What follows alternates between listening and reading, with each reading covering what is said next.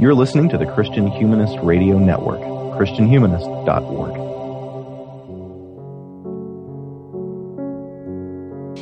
In the study of God's messages to women, I wish you to approach his book as though, like a pagan, you had never seen it before and knew nothing about it. Will you endeavor to cultivate this spirit of fresh inquiry? When we have heard over and over again, with unquestioning credulity, an explanation of a thing, even though the explanation be grotesque, it comes back to us with all the force of natural fact. The mention of the thing recalls to the imagination that explanation, and no other seems right. If there be an error in the explanation, we arrive at a point where we can detect it only by a real effort. The false view comes to mind first and hinders acceptance of the true. Those are the words of Catherine Bushnell, physician, missionary, anti-trafficking advocate, and groundbreaking contributor to feminist biblical hermeneutics. If Bushnell's is an unfamiliar name to you, you're not alone. Kristin Du Mez's 2015 book, A New Gospel for Women, Catherine Bushnell and the Challenge of Christian Feminism, works to highlight the efforts of this heroine of the faith to eradicate the oft-explained grotesque false view that patriarchal biblical interpretation is divinely inspired. Dr. Du Mez, welcome to Christian Humanist Profiles, and thanks for being here today. Thank you so much. It's a pleasure to be here.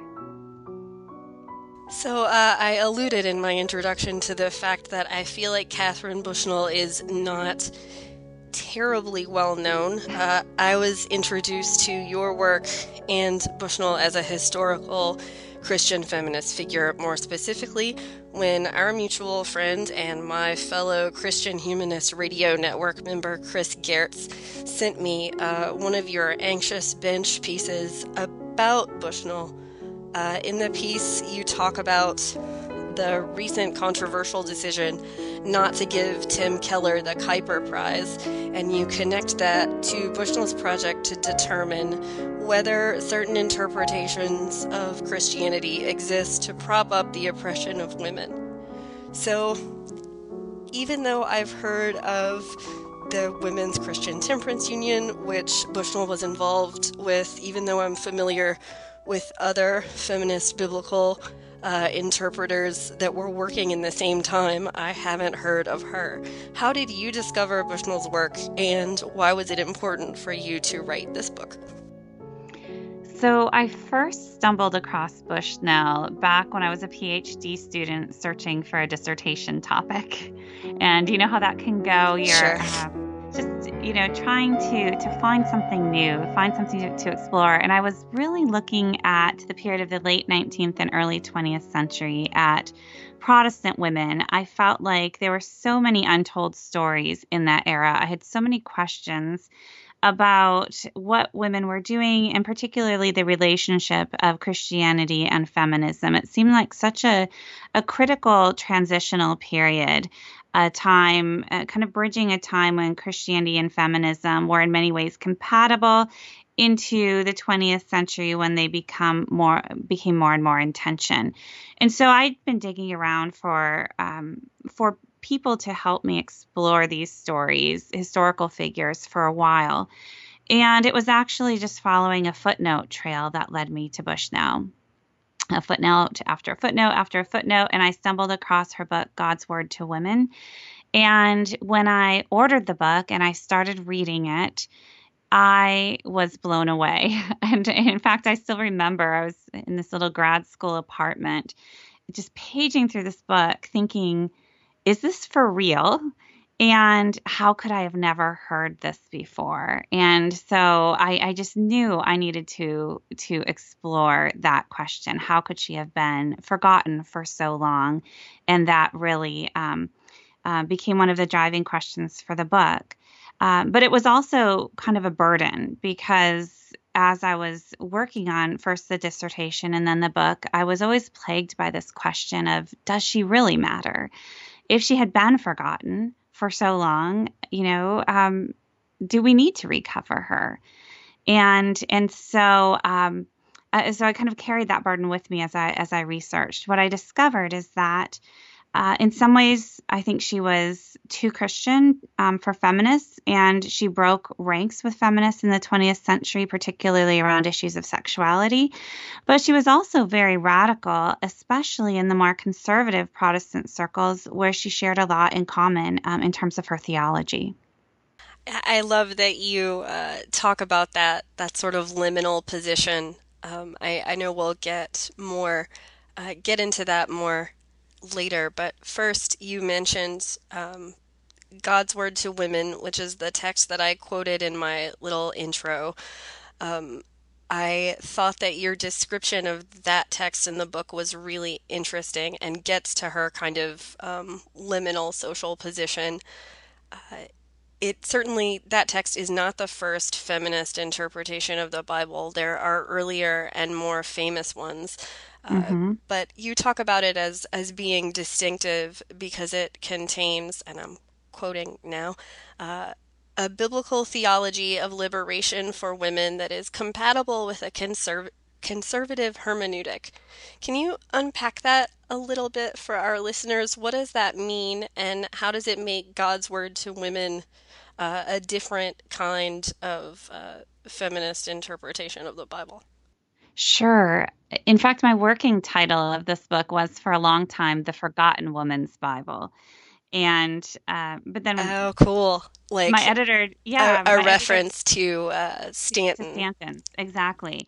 But my editor worried that people had actually forgotten the existence of the Woman's Bible as well, and so we didn't end up going with that. But that was really one of my motivating questions. And Bushnell's book is very different from Stanton's Woman's Bible. Stanton's Woman's Bible came out in the last years of the 19th century, and she actually wrote it with a committee of other women. And she was not trained in biblical languages or in theology. And so what she and her co-workers did was simply rewrite passages of the Bible that they found puzzling or that they didn't like so much, reinterpreted. They played kind of fast and loose with biblical authority, and it was really a creative exercise on their part. They literally cut and paste, right? Yes. They sort of Jefferson Bible it and start their commentary from there.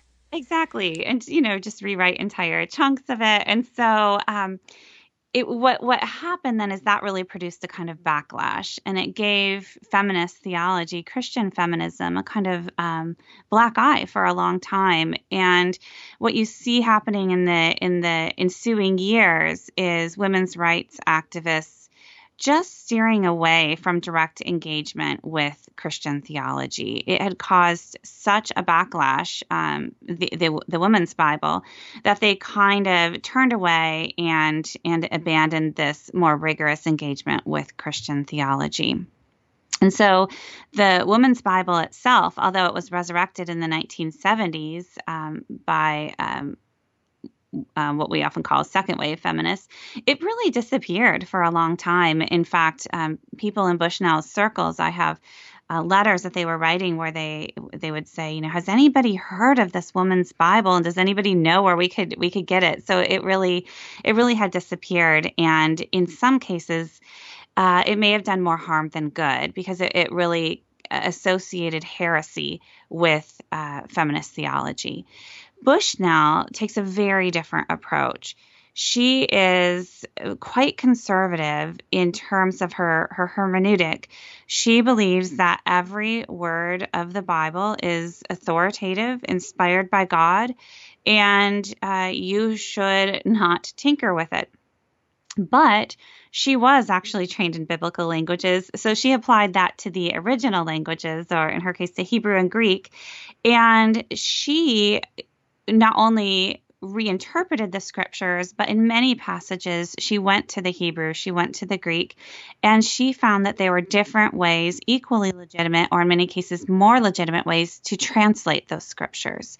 And that really serves as a foundation for her theology, this new translation of the scriptures. And for that reason, it's in many ways compatible with, Orthodox Christianity. And she was able to come up with radical reinterpretations, in some cases retranslations of the scriptures through this method. It really is radical. In preparing for this interview, I read not the whole thing, but a number of sections, and particularly the parts where she talks about um, words being used, Hebrew words being used differently Yes, if they're referring to men or women. Like usually the Hebrew word means this, all the times it refers to men, but this one time it refers to something feminine. It's translated completely different, and I wonder why that is. It's so compelling, her research. absolutely. So, virtue, the Hebrew word chayil is a great example of that. And, it was interpreted as virtue for women and as strength for men and power. And other words, too, were translated as modesty, but only when they described females in the scriptures. And she has so many examples of these that she makes a very compelling case when you read her theology. At first you kind of approach it as a skeptic, but she certainly makes a strong case in terms of the need to have women have a hand in translating the scriptures. I will say, though, to connect to what we started off talking about in terms of why she isn't better recognized today, I think that she does carry a little bit of the blame for that, in that she was not the clearest writer. And so if you go through her book, God's Word to Women, it really needed a good editor.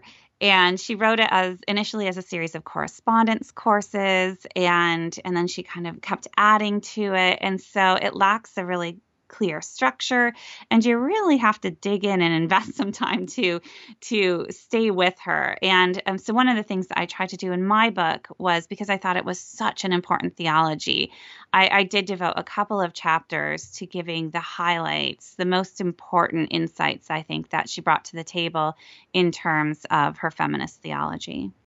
So I'm really glad that you wrote those chapters and did that work, because it was incredibly illuminating to me, having read Stanton and other feminist biblical interpretations, to see how different, as you say, the Bushnell is, and how much work she clearly put into the translation and the depth of the theology behind it. Because I think, and probably a lot of Christian women can relate to this, there's the association of Bible studies still for women, that you just kind of slap a flower on the front, right? And Yeah. and there's not really a lot of theological meat there. Yeah. And so to know that there was someone this far back in history who was sort of dealing with the same baggage and pushing against it was incredibly interesting and encouraging to me. Exactly. Yeah. That she was so far ahead of us in some ways, or at least right alongside, asking the very same questions that we're asking today. It's really quite remarkable. I find too, when I introduce her work to different Christian audiences, especially more conservative Christians, they're very interested in the fact that she was writing as early as she was, because I think that there's a popular misconception that any sort of Christian feminism or feminist theology is a product of kind of 1970s second wave feminism. There's this idea that it's a product of a kind of secular movement that infiltrates the church. That's not even accurate in terms of 1970s Christian feminism, but there No, is a it's strong not. perception, right? And so when they hear that Bushnell started this work in the 19th century, I think that they're ready to listen in a new way, and they're intrigued that women had been asking these questions and really writing feminist theologies for a very long time. And I think that opens them up to consider some of her ideas. That's a fantastic segue to another question I wanted to ask. I'm one of the founders of the Christian Feminist podcast, also on the Christian Humanist Network.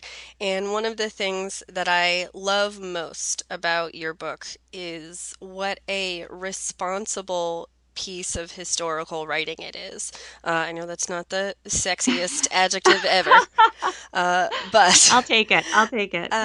but it's very responsible. And I use that word because it doesn't let me, as a 21st century Christian feminist, get too comfortable. It pushes against my sort of presentist notions of what gender progress are.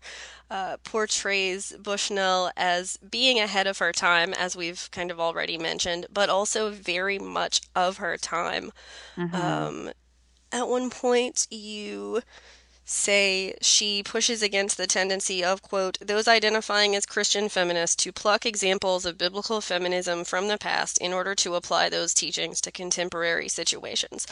I really appreciated that note of caution against presentism, because I think because we as Christian feminists can be so starved for those examples and can be told so often that, that's an oxymoron and those two things can't exist together, that it can be really easy to fall into that presentist trap.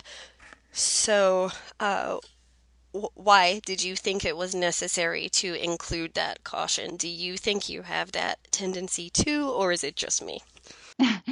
Yeah, I'd seen that in many of the books that had been written on kind of 19th century evangelical feminism, Christian feminism, that the point they were making was so important, as you recognize, simply proving that feminism and Christianity are not incompatible, that they can coexist, they can work in tandem, that you can have a Christian feminism. Just that is, in many circles, still today, a radical concept, and it's very legitimate. I know.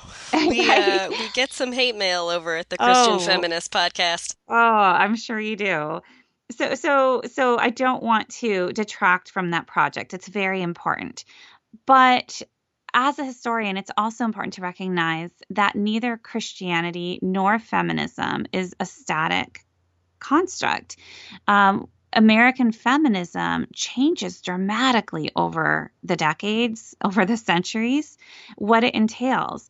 And American Protestantism or American Christianity also changes dramatically, especially for both during the time in which Bushnell lived.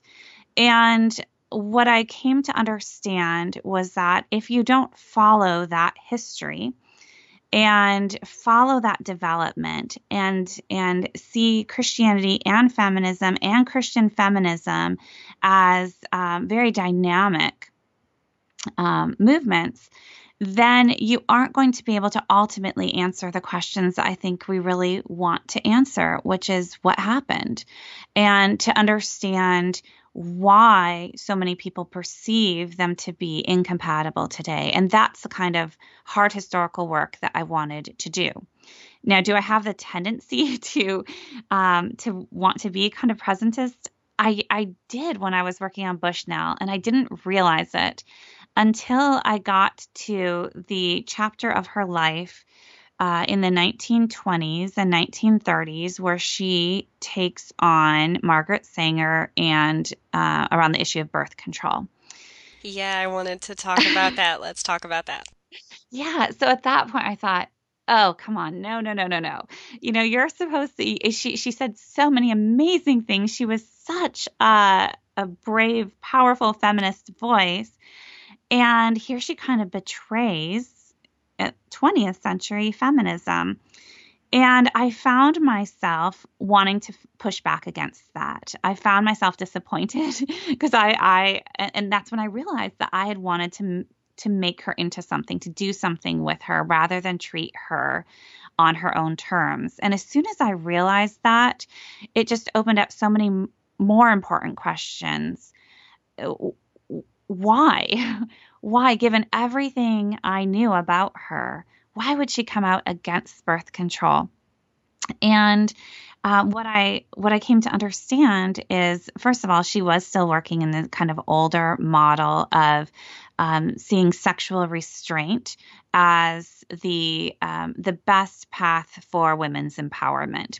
Not just female sexual restraint, very importantly, male sexual restraint, but also sexual restraint more generally. And this was a pragmatic choice as much as it was a religious choice. I think it was actually more pragmatic than it was religious, in that at that time, given women's disempowerment in patriarchal marriages, their disadvantages in terms of the labor market, in terms of rights generally, sexual activity was dangerous for women. It could lead to pregnancy. They did not have power to retain custody of their children in the case of divorce.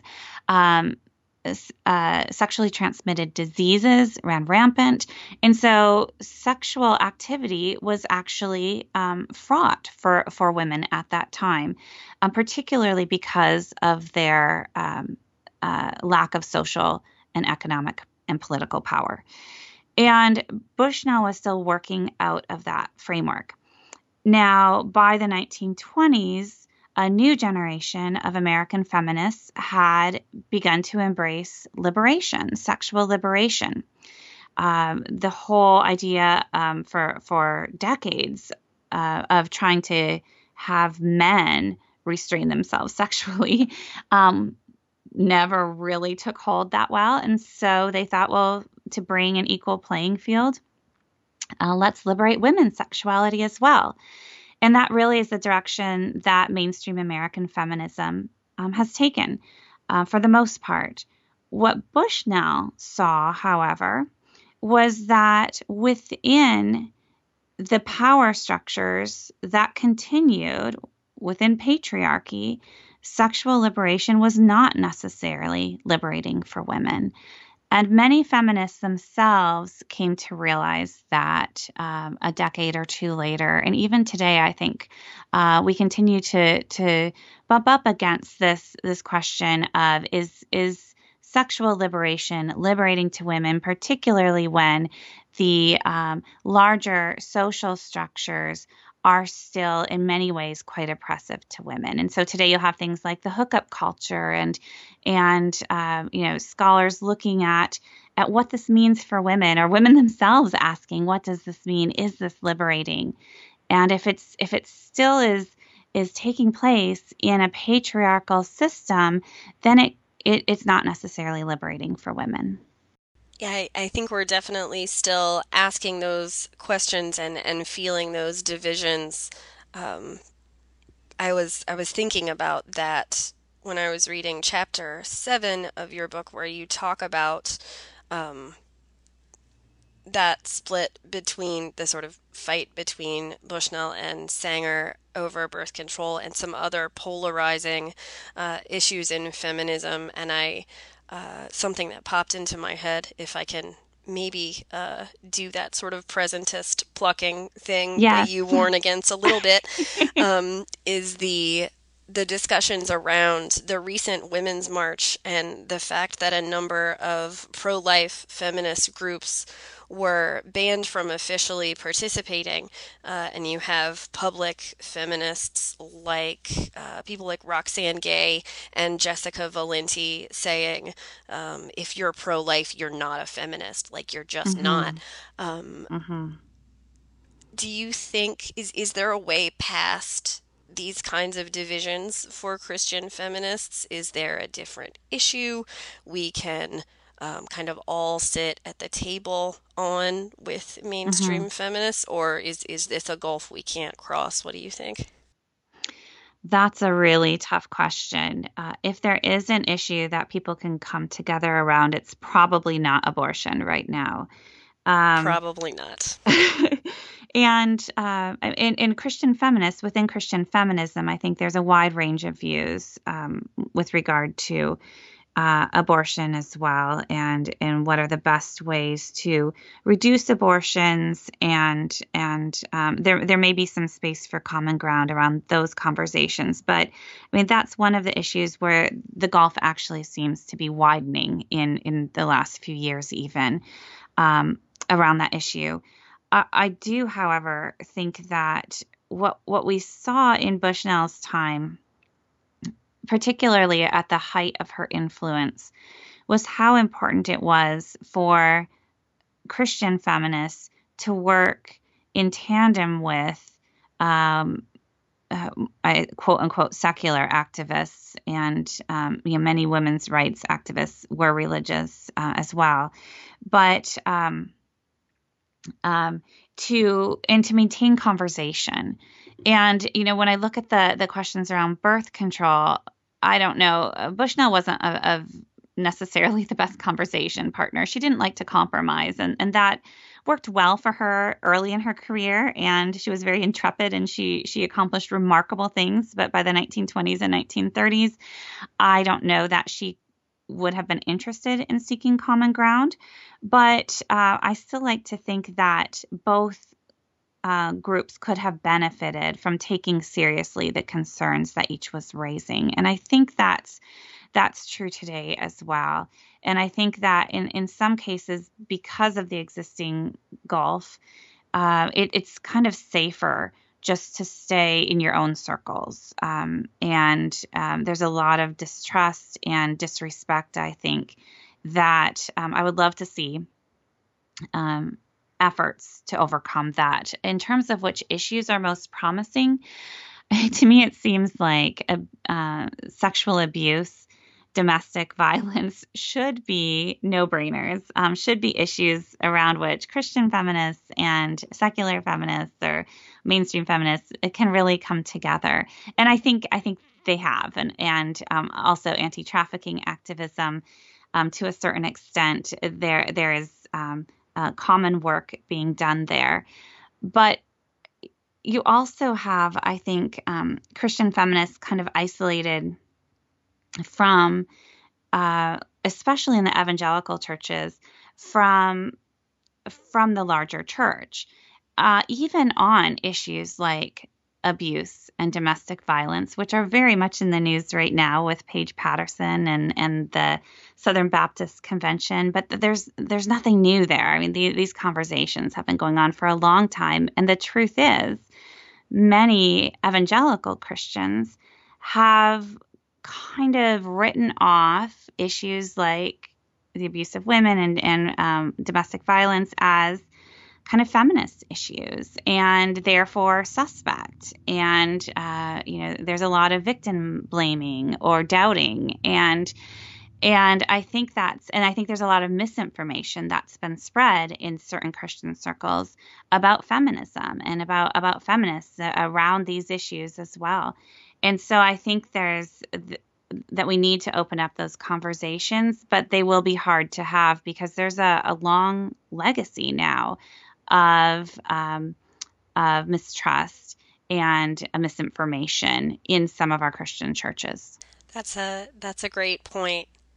Since you mentioned anti-trafficking advocacy and speaking against sexual abuse, this might be a good time to talk about Bushnell's experiences in India, which is the part of the book where you were saying that your presentism kind of started to get you in researching the birth control stuff. Mm-hmm. The India part of the book is when I kind of had to really sit down with myself and say, like, this is really interesting. Just because she sounds kind of colonialist, there's a reason for that. So can you talk a little bit about her experiences in India and how they contribute to this connection between her feminist hermeneutic and her desire to be an advocate against sexual violence and trafficking? Mm-hmm. Sure. Well, first I'll start in Wisconsin very briefly, where her first kind of anti-trafficking crusade, she organized in Wisconsin in the lumber camps. And so there she encountered the perpetrators were often foreign-born men, immigrants. And so there you'll get a couple of mentions where she seems somewhat racist. But even then, what was most shocking to her was not the fact that there could be foreign-born men abusing women, but that the respectable white Christian gentlemen and respectable virtuous women in these communities seem to condone this violence against women. And that's just a really important insight, and that will eventually turn her to the scriptures to figure out how these respectable Christian women can and men can treat women with such cruelty and condone that. But then she goes and does the same sort of campaign in British India. And that's when race really comes to play, because, I mean, this is just the height of Victorian colonialism, this notion that Anglo-American Christianity is the height of civilization. The whole rest of the world is benighted and never sets and all that stuff. Exactly. And so there's this great confidence in the superiority of Western Christianity, of Western culture. And when she then confronts, once again, white Christian men abusing women, and in this case, Indian women, she will have no more of this, a superior Western Christian civilization. She is just disgusted with that.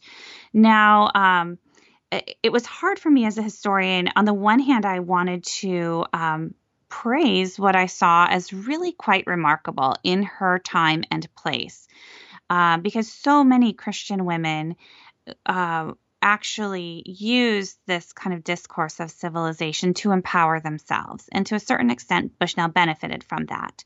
She was the civilizing presence that could go out into the world.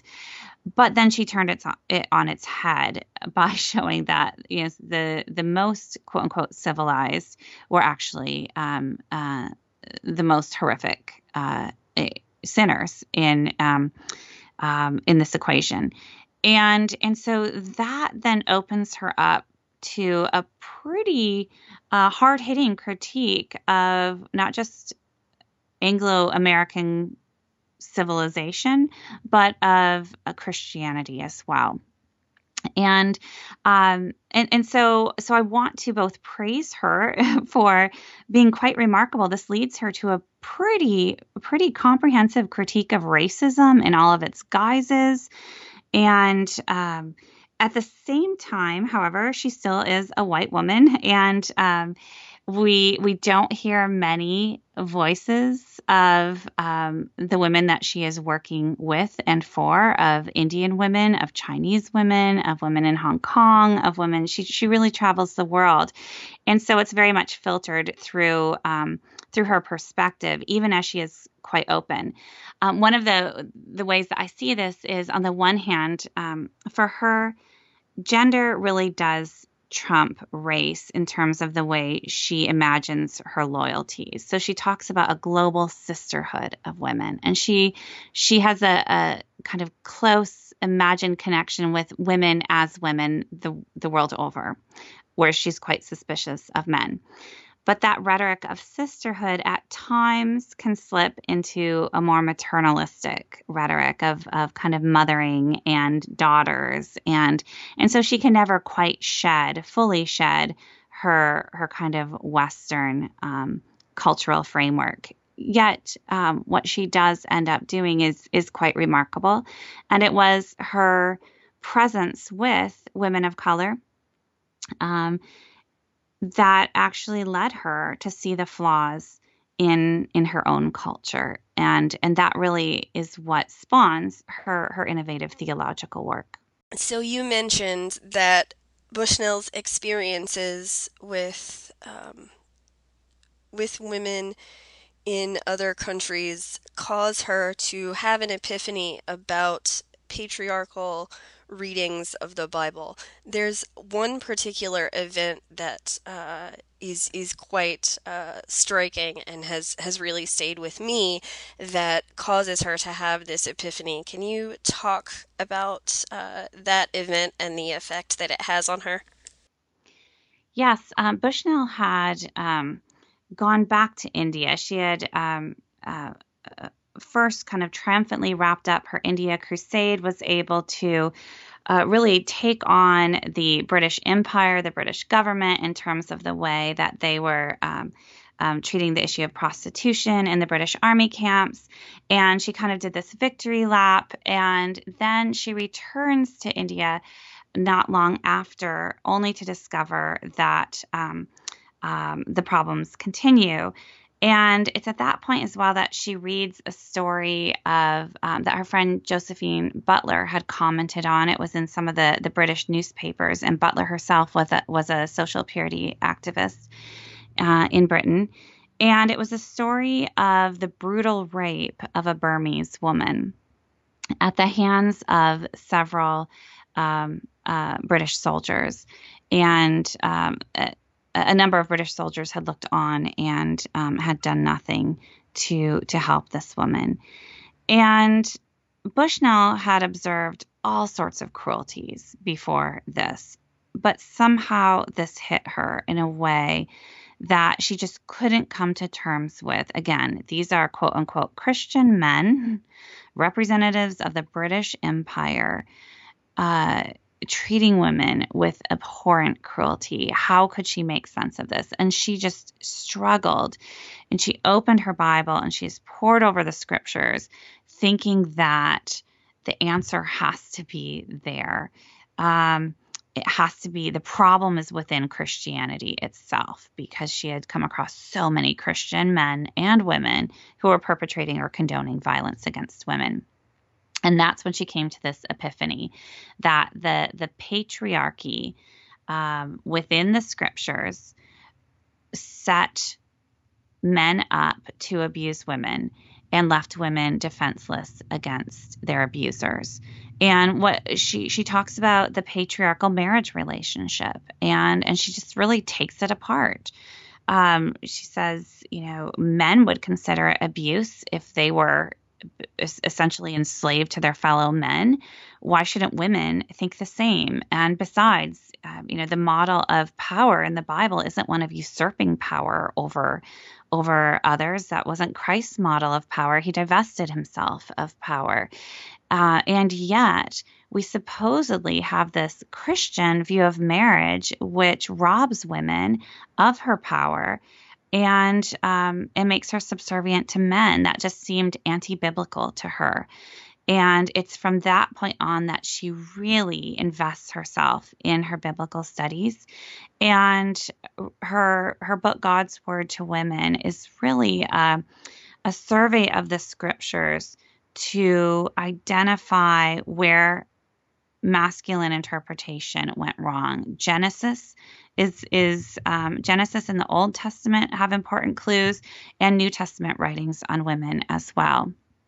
And so for her, patriarchy is, through her biblical investigations, she comes to conclude that patriarchy is actually a sign of man's rebellion against God. It is in no way ordained by God. You mentioned that God's Word to Women is lost to history for a long time, partly because of its liminal political position, its adherence to a conservative hermeneutic. How was the book received when it was published? This is really surprising. It was actually very well received, particularly by conservative theologians. And to understand why that's the case, you really need to understand what was happening in American Protestantism in the 1920s when it was published. It was published in different stages at different times. But in the early 20s, it started to get reviewed in a number of journals. And at that time, the kind of fundamentalist modernist controversy was reaching its height. And so reviewers were really sensitive to where she came down in terms of that debate, in terms of biblical authority. And for conservatives, she came down on the right side. She was meticulous about respecting the authority of the original languages of the scriptures. And she absolutely considered the scriptures God's word. And this was at a time when liberal Protestants were using different methods of interpretation and more flexible modes of historical critical method. And that allowed them to actually be less concerned about this or that grammatical structure or this or that precise interpretation. So in some ways, the more liberal Protestants who may have been more inclined to embrace some of her teachings weren't that convinced or concerned with her methods, whereas conservatives were quite impressed with her methods. So you'll get, the Moody Monthly writing a very positive review, and you'll get these comments from conservative theologians or biblical scholars saying, well, we might not agree with all of her interpretations, but we have to admit she does a pretty good job, and it's at least as credible as our working interpretations. And I was really astounded by that response, particularly among evangelical or conservative Protestant audiences. That is really interesting, and probably I think you're right to say a reason that it doesn't stick around canonically, because I think a lot of people just don't know what to do with it occupying that kind of middle way position. Mm-hmm. Mm-hmm. And I think that, another thing that's important to point out in terms of the lack of reception that the book experienced was, I've already criticized her writing style, but to defend her just a little bit, she, as a woman, she was not ordained. Some women by that time could be ordained. She had not taken that path. Even though she was a fairly accomplished biblical scholar, as a woman, she did not hold a position at a seminary. So she really lacked the institutional support that would give her the platform to really promote her work and promote her ideas. She self-published her work. So again, she had a very small platform. And by the time it took her a long time to write this book, understandably so.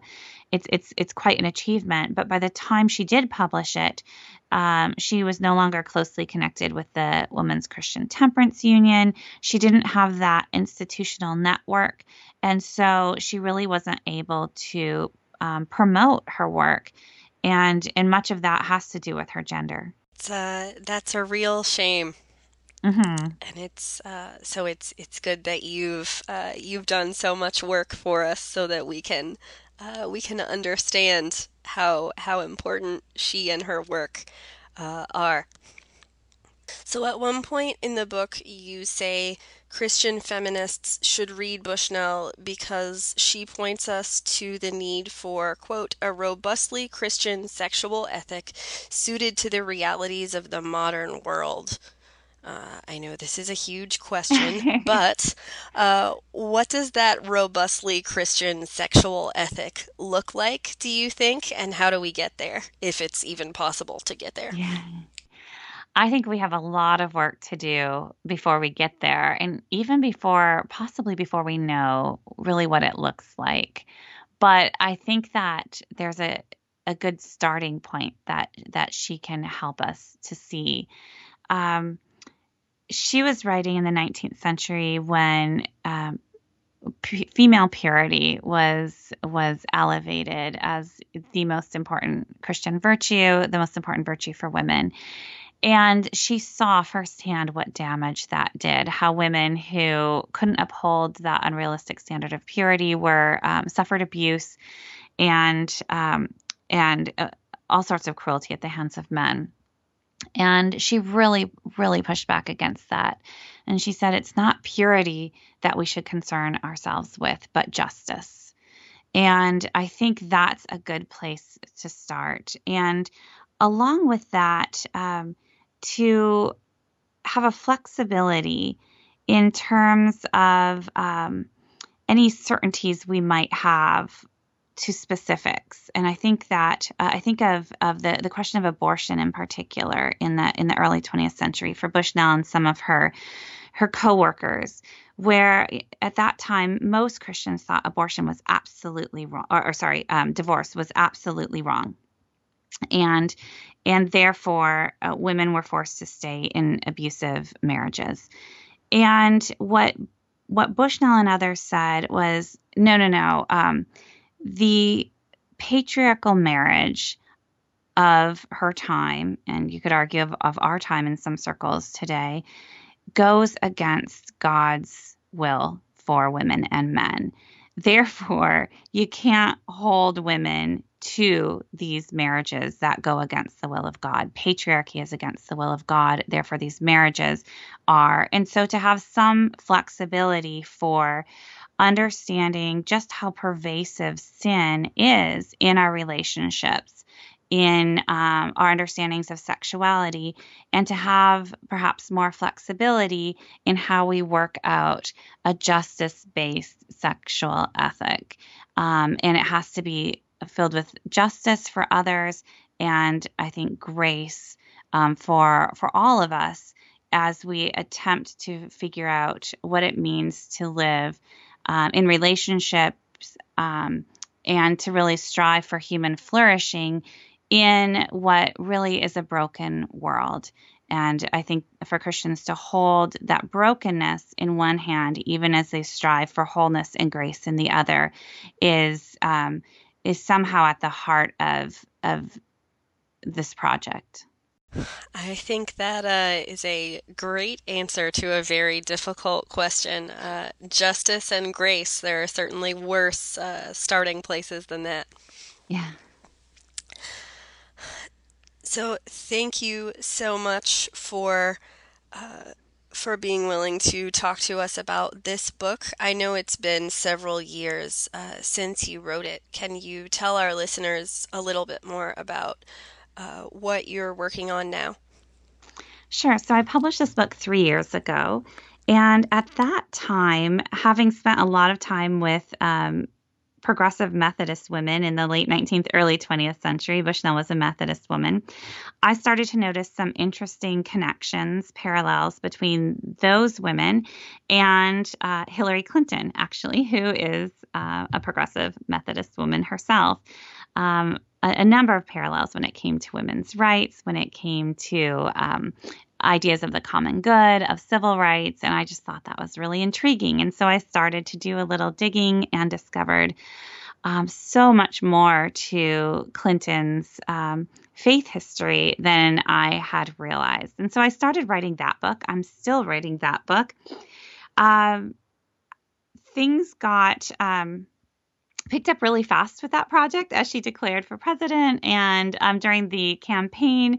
And so I was writing furiously, and then she lost, and I still am absolutely writing the book. Right now it's called Journey of Faith, Hillary Clinton and the Religious Polarization of American Christianity, because I think that you really can't understand Hillary Clinton if you don't understand the story of American Christianity in the last 60, 70 years. Sure, and, absolutely. Yes, and really Hillary Clinton's life illuminates that history of American Christianity in pretty phenomenal ways. So I'm working on that book. However, given her loss, it will no longer be a presidential history. And I decided to give it a little time to breathe for the dust to settle. Right now, there are a lot of quick takes coming out about Clinton and about the election. And this has turned into kind of true history now. But it was actually during the campaign in the fall of 2016 where I kind of stumbled back again onto another project. And it actually was just the days after the Access Hollywood tapes were released, if you recall. Unfortunately, I do recall. Yes. And, I had been paying a lot of attention to Hillary Clinton during the campaign and keeping my eye on Trump and keeping my eye on evangelicals. And it was relevant to my story. But it was in the days after the Access Hollywood tapes came out that it suddenly dawned on me. Evangelicals, the majority of evangelicals, were not going to break with Trump. And I had a sense for why that was. About 10 years earlier, I had started another research project inspired by some of my students at Calvin College who were sharing some materials that they were reading in dorm Bible studies with me. One of the most popular books at that time was John Eldredge's Wild at Heart. Oh, man. Yes. And so I thought how interesting as an American historian, I thought it was just puzzling that this kind of muscular Christianity from the early 20th century was making a return. And I mean, even the heroes that Eldredge, and it turns out there was a whole literature of this sort popular in the early 2000s and the late 1990s. Teddy Roosevelt was a hero, this kind of white, aggressive, violent, imperialistic masculinity. And so I started researching that while I was finishing this book, while I was doing the Clinton Project, just as a side project. But then I set it aside for lack of time, and for two reasons. One, it was really depressing to read this literature coming out of the Christian church, and two, I wasn't entirely certain how mainstream it was. I wasn't sure, am I shining a light on kind of the dark corners of American evangelicalism, the extremes? What I realized in the fall of 2016 is this is pretty mainstream. And this kind of violent, or aggressive is a better word, perhaps, aggressive masculinity had permeated evangelical culture for decades. Actually, I had already traced it back to the 1970s, and in fact, you can find roots of it in the Cold War, early Cold War era, 1950s and 60s, and I just needed to explore that. So that's the book I'm writing right now. It's on evangelical militarism and masculinity, and it looks at how this shapes evangelical views of foreign policy, how it shapes their views of domestic policy, and how it's connected to issues of sexual abuse and violence within evangelical churches and families as well. And so that book I actually just signed, and that should be wrapped up in just a few months. That sounds fascinating. I would love to read that as soon as it is released. Thank you. Yes, it has been an amazing book to write. I feel like it's writing itself. On the one hand, it's difficult because there's new material, sometimes hourly, that I feel like I need to incorporate. I imagine that research process is incredibly exhausting these days. But it's also cathartic. It's really, really a privilege as a historian to be able, and as a Christian, to be able to illuminate this, what I think is really a toxic thread that has distorted the gospel of Christ in American Christianity. Well, thanks for telling us about both of those projects. We like to let our guests have the last word here on Christian Humanist Profiles. So is there anything else you would like to say about the Bushnell book that I haven't asked you about or that we haven't covered? I would just want to leave our listeners with a very quick summary of Bushnell's rewriting of Genesis. And that's where she goes to the Garden of Eden, and we have Adam and Eve, and they eat of the fruit. And this is the fall, but she says, actually, it's not quite the fall. The actual fall happens in the way that they respond to God. Adam responds saying, the woman you put here with me made me sin, made me eat. So essentially, he blames God. And she said, that is humanity's fall into sin. The woman rightly blames the serpent.